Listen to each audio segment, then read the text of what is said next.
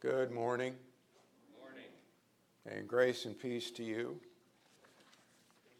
Many things to pray for, many people to pray for, so as always, let's do that on a regular basis. To have not just a prayer life, but a life of prayer. God answers our prayers. As you can see, we want to talk about marks of the church. I want to start in Ephesians chapter 1 this morning. We've been studying there in our Bible class. Verse 18. I pray that the eyes of your heart may be enlightened, that you will know what is the hope of his calling, what are the riches of the glory of his inheritance in the saints, what is the surpassing greatness of his power toward us who believe. These are in accordance with the working of the strength of his might, which he brought about in Christ when he raised him from the dead and seated him at his right hand in the heavenly places, far above all rule and authority and power and dominion and every name that is named, not only in this age, but also in the one to come. And he put all things in subjection under his feet and gave him his head over all things to the church, which is his body, the fullness of him who fills all in all. The relationship of Christ with his church, of the head of the church with his body, is just an amazing thing. And we can read a lot about it in Scripture and try to comprehend it, but I'm not sure that we can fully grasp it. It's just a marvelous spiritual arrangement that God has for us to be a part of his body. We are his eyes, his ears, his hands, his feet, if you will now. He is in heaven at the right hand of the Father, and we are the ones doing the work down here. We are called to do that, to accomplish his will. He is the head, as it says, over all things to the church. He is the one who gives the church salvation, redemption. The church is sanctified through him, set apart from the world. We receive his righteousness. God justifies us through Christ. He is our intercessor and the mediator of a new covenant. He's our high priest. His blood continues to cleanse us from sin as long as we confess those sins. He's the way, the truth, the life. We could go on and on. Christ is everything. He is our all in all. My question is, how do we respond to that as the church, the body of Christ? What would demonstrate that a group of people was truly the body of Christ? What would demonstrate that I was really a Christian?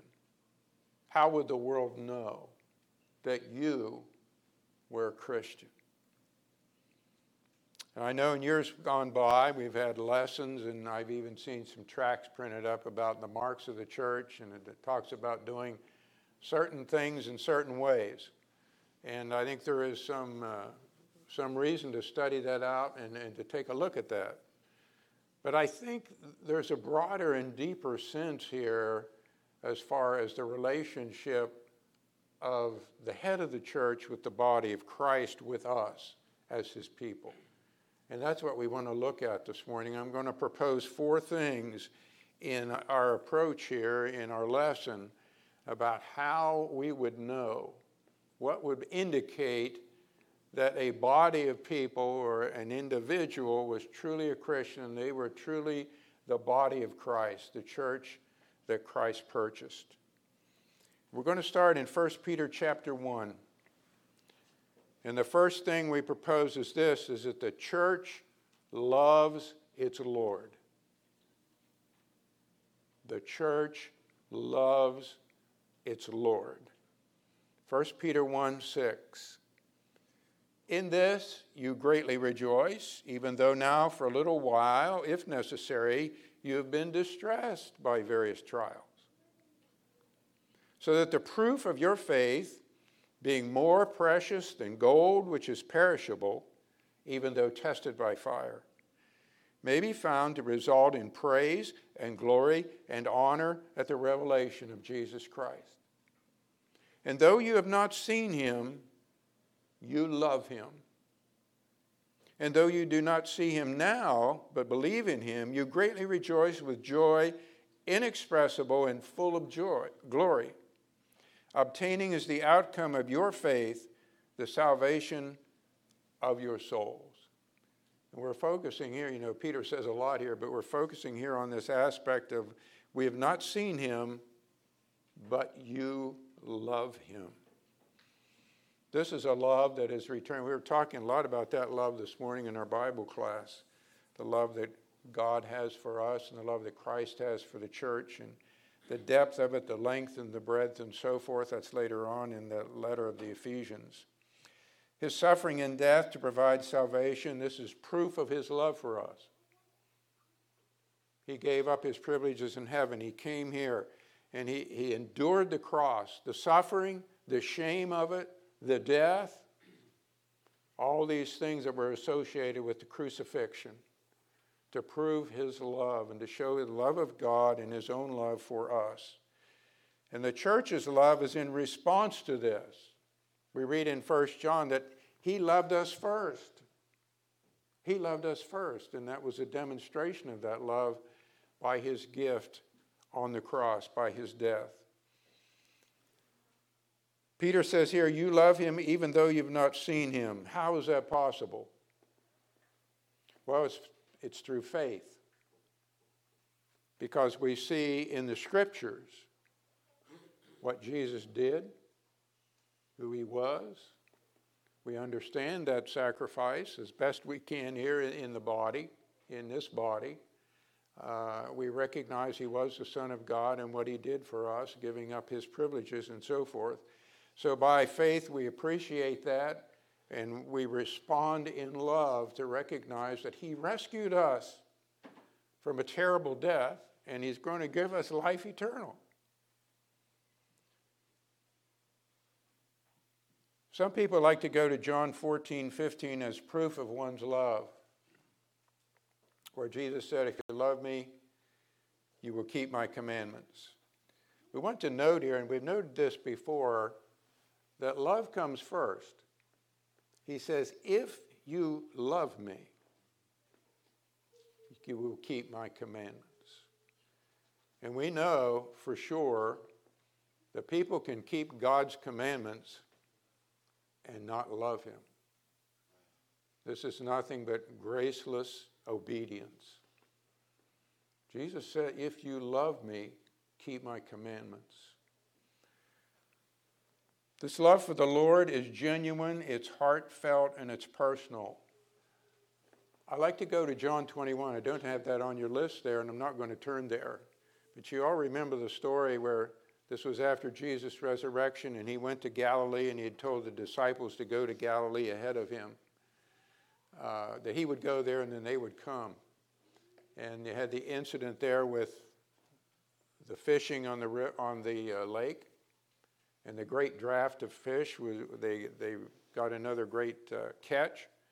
And it was recognized then, well, this is the Lord. He was standing there on the beach. And Peter dove in the water and swam over. And Jesus there had the conversation with Peter. And you remember 3 times what he asked Peter? Do you love me? Remember that? Do you love me? Do you love me? This is the same question that he has for every one of us. This is what he's talking about. Do you love me? Do you understand who I am and what I've done for you? Do you really love me? Jesus is alive today. He is alive today as much as he was when he was walking around that Lake Galilee back 2,000 years ago. He is alive now. And we can love him by faith through this word, just as Peter loved him. Peter's response was, Lord, you know that I love you, right? You know that I love you. Well, this is the love that we are called to as the body of Christ. You've not seen him, yet you love him. Do you love me? Do I love Jesus? That's the first mark I think we have of the body of Christ, that the church loves its Lord. Second thought, let's go to John 10. The church listens to its Lord. John 10:24.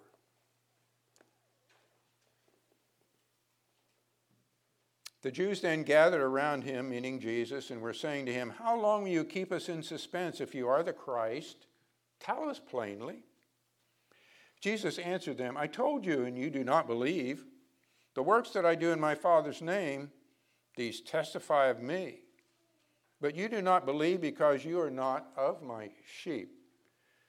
My sheep hear my voice, and I know them, and they follow me. And I give eternal life to them, and they will never perish, and no one will snatch them out of my hand." So here's the picture. Jesus using the illustration of being the shepherd and that we're the sheep. And we know that that was the case of the Oriental shepherd, that he knew each sheep by name, and the sheep knew him, and when he called their name, they would come. And so this is what Jesus is talking about. He says, "My sheep follow me. They will listen to me, and they hear me." The emphasis is being the shepherd. He gives, and why do we do that? He gives pasture and the water for life. He protects the sheep from the wolves. That's Satan. He knows the paths to take, and he'll lead us in the right paths, that straight and narrow way. He will come and get you if you get lost, right? He will come. He does not give up on you. And there are many of us here. He has come and brought back. We've wandered away. He can be completely trusted. Luke 6:46, Jesus says, "Why do you call me Lord, Lord, and do not do what I say?" So many times I think that we believe that the only thing that the Lord wants us to do is something in a church building on Sunday morning. Now that's important, but that certainly is not all that the Lord wants us to do. That we're to follow him day by day, week in and week out, wherever we are, at home, at work, at recreation, whatever the situation might be. That we are listening to the Lord and we are serving the Lord wherever we are. So the question is, are we listening to the Lord Jesus? Are we doing all of his will? And this is kind of the question we've had since we've been through this COVID situation, and we were talking about refocusing on what is the will of God. What are the things in the Scripture that perhaps we are not fully fulfilling as a body that we need to be doing, and be doing more carefully or more often or whatever it might be. So these are things to consider, but the church listens to its Lord. The church, the body of Christ, follows its Savior. My next point from 1 Corinthians chapter 11, the church worships its Lord.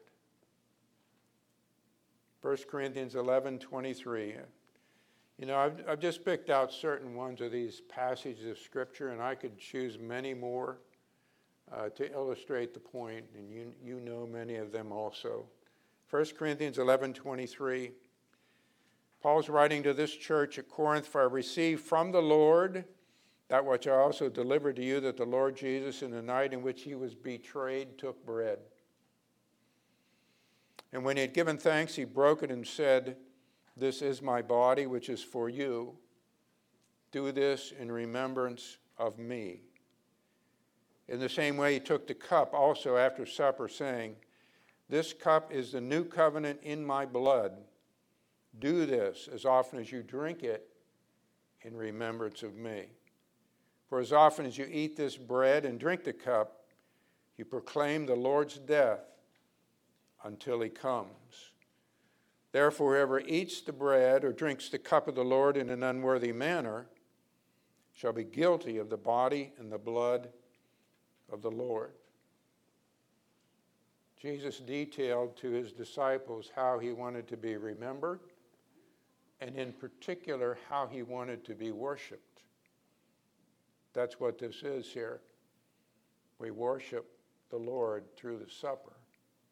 And it is a proclamation of the gospel, his death, burial, and resurrection. In 1 Corinthians 10, Paul emphasized the fellowship of the church in the supper. He talks about the supper there, and he talks about we all partake of one body and so forth and so on. But here, in this chapter 11, he is talking about the personal aspect of the supper, as each one of us remembers his or her Lord. As we understand, this remembrance is very weighty, it's reverent, God-honoring. Christ is the focus, and his body and blood are in view. The sacrifice, the suffering, the loss, the pain, what he gave up. We were talking about that in our Bible class this morning as well. The ultimate gift of God's love. This is to be spirit and mind worship. Paul wrote later on in this chapter about our worship should be in mind and in understanding. Jesus spoke to the woman at the well about we would worship in spirit and in truth. And this is what our worship is to be as we remember the Lord. The church will truly worship from the heart, a spirit and mind or spirit and understanding worship. It's not just a ritual. It's not just come in, sit down, go through it, and leave, but a true worship from the heart as we remember what Jesus did for us. Yes, there are other aspects of the worship, but this is really the focus. Paul wrote in that letter, he said, as he was chastising that church because they had their many problems, and he said, when you come together, it is not to eat the Lord's Supper. So that's a very solid indication that that was their main purpose of coming together, was to eat the supper, because they were so divided and so confused and so selfish that they really were not eating the supper, not doing it in the right way. So the church worships its Lord, worships in spirit and in truth. We need to ask ourselves, are we worshiping from the heart? Our last point, let's go to Acts chapter 4. Talked about loving our Lord, listening to our Lord, and worshiping our Lord. The church tells about its Lord. And thank you, Dawn, for that song you led us in. I love this passage of Scripture, and I'd like for us to really listen to it and catch the nuance here, I think, that maybe is not there, we haven't seen before, shall we say. Let's set this up. What is going on here in Acts chapter 4? Peter and John, God through Peter and John had healed the lame beggar at the temple. And as a result of that, Peter had started preaching the gospel and talking about the resurrection of Jesus from the dead. And the temple authorities got all upset about that, and they put him in prison. Well, the next morning then, they brought them out, and was asking them about that, what were you doing, and so forth and so on. And that brings us to verse 18. In chapter 4, it says, when they had summoned them, meaning the chief priests, the temple authorities had summoned Peter and John, They commanded them not to speak or teach at all in the name of Jesus. Okay?